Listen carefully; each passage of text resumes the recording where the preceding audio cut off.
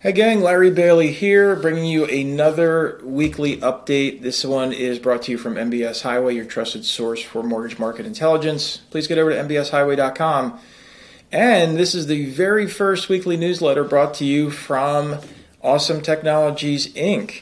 You can get over to atihelps.com. You can check out everything that they are doing to help you, whether you are a bank, credit union, or independent mortgage banker.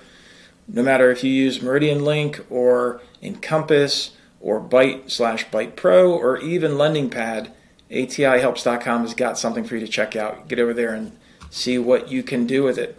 This is the newsletter for December 11th, 2023, and this is going to review the information for the week of December 4th, 2023. Here we go. The latest labor sector data showed mixed results while home prices increased. Here are the highlights. First story is BLS job report, not what we wanted. Next story is private payrolls below expectations. The next story is job openings lower. Next story is jobless claims. Followed lastly by the last story of home prices hitting highs. And of course there'll be a hack in there. I'm guessing it's going to be food, but we'll get to it and find out together. First story is BLS jobs report, not what we wanted. If you are watching this along in the Mortgage Doc community, awesome. If you are listening to this on podcast, that is fantastic too. If you want to see on screen what we're talking about, feel free. We've got the Bureau of Labor Statistics reported that there were 199,000 jobs created in November versus the 190,000 forecasted. The revisions to September and October shaved off 35,000 jobs in those months combined, and this caused the unemployment rate to fall from 3.9% to 3.7%. Now, the household survey, which is where the unemployment rate comes from, is considered more real-time because it's derived by actually calling households to see if they're employed. So if you're one of those folks that got a call, hey, are you employed? Congratulations, you're part of the actual unemployment rate. So this survey has its own job creation component, in which showed 747,000 job gains. Average hourly earnings here were up 0.4% in November, and while that was higher than expected, the year-over-year figure continues to decelerate and now stands at only a 4% increase. This is important as this decline translates to less wage-pressured inflation. So next story is private payrolls below expectations, and you can see the graph on here from ADP Employment. So ADP's employment report showed that private payrolls were weaker than forecasted in November, with only 103,000 jobs created. Almost all of that job growth, it came from the service-providing industries. Within that, of course, the leisure and hospitality, which is what we tend to see a lot of, that actually lost 7,000 jobs.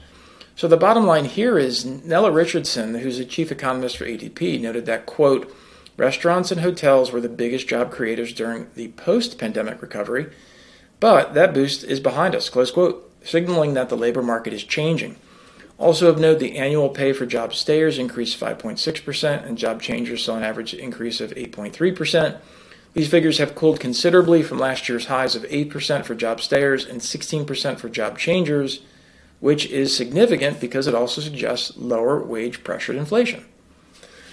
Here we go to the next story, and this is all about job openings are lower. So the latest job openings and labor turnover survey, also known as JOLTS, showed that job openings fell significantly to 8.7 million in October from 9.4 million in September.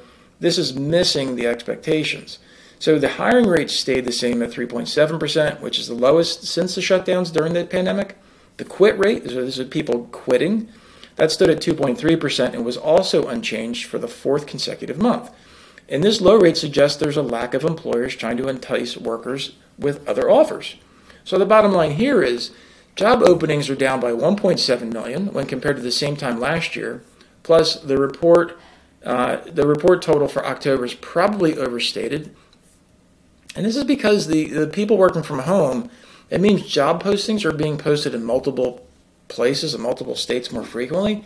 And as a result, they're being overcounted in the JOLTS total. Hey, listen, this whole thing suggests that the report may even be weaker than suggested. So we'll have to continue to see how this unemployment rate goes and how job pressure goes here. The next story is all about jobless claims. So initial jobless claims rose by 1,000 in the latest week, with 220,000 people filing for unemployment benefits for the first time. Continuing claims decreased by 64,000, showing that 1.861 million people are still receiving benefits after filing their initial claim. The bottom line here is, though continuing claims fell by 64,000 in the latest week, the data is still one of the highest prints in over 2 years. I think it's supposed to be points. That's what you get for just literally reading what's on the screen. So the data is still one of the highest points in over 2 years. I'm a talking head, I know it. So oftentimes the seasonal adjustments do not accurately reflect real activity. Overall, the number shows the employers are trying to hold on to their workers, but it's becoming far harder for people to find employment once they're let go. And you got to know this. I work in the financial industry, and it's still really bad, really, really bad. It probably will be for some time. Hey, this next story might be good news for you if you're a homeowner. So home prices hitting highs.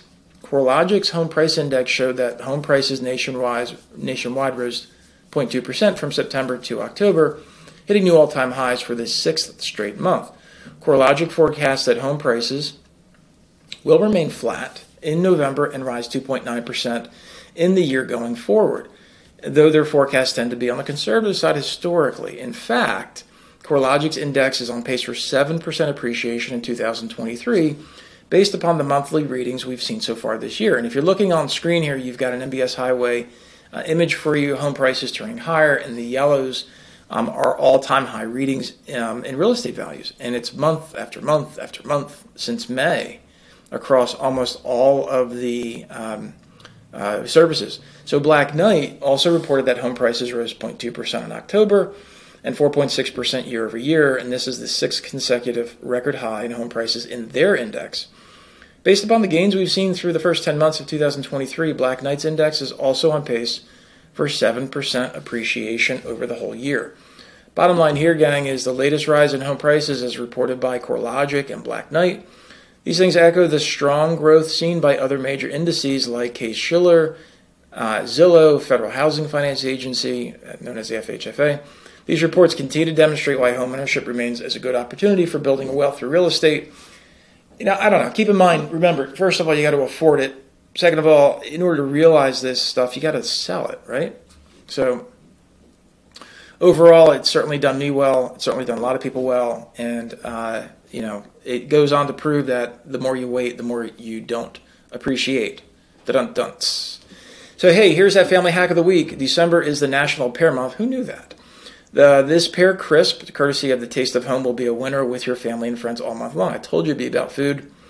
So here's what you do. You preheat that oven to 350 degrees Fahrenheit. That's 350 degrees Fahrenheit. Peel and thinly slice 8 medium-ripe pears.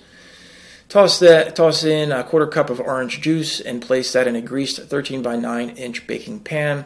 Combine a half cup sugar, 1 teaspoon of cinnamon, 1/4 teaspoon of allspice, and 1/4 teaspoon ground ginger, and you're going to sprinkle that all over the pears. I'm already watering. My mouth is already looking for some pear stuff here.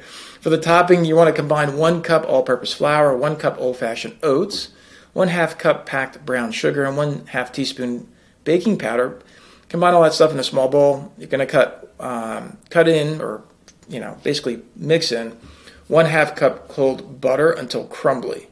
You got to cut the butter and you got to kind of mash it in that. It'll become crumbly. And you're going to sprinkle that over the pears. Bake until the topping is golden brown and the fruit is tender, usually about 35 to 40 minutes. Enjoy warm with your favorite vanilla ice cream. All right, I'm going to have to go make that for real. Here's what we're looking at this week. So all eyes will be on the Fed's two-day meeting, which begins tomorrow, which is Tuesday, with their monetary policy statement and press conference coming Wednesday. Right, so that's the 12th and the 13th of December. The Fed will be reviewing this week's inflation data when November's consumer and producer price indexes are reported on Tuesday and Wednesday, respectively. Also of note, the November's retail sales and the latest jobless claims will be released on Thursday. Investors will also be closely watching Monday's 10-year note and Tuesday's 30-year bond auctions with level of demand. If you're watching this little ticker up here, we've lost 14 basis points since open. Interest rates for mortgages will be a little bit worse today than they were on Friday. Friday end of day picked up a lot, so it might actually be the same. I don't know. I don't lend money myself, but if you need somebody, I got a guy. My name's Larry Bailey. I am with Mortgage Workflow Partners for training, and I am with Awesome Technologies, Inc. as a co-owner there. That information is being announced today, and if you're hearing that for the first time, don't feel like you missed the news, because it is brand new. And we'll catch you next time. Have a great day, everybody. Bye-bye now.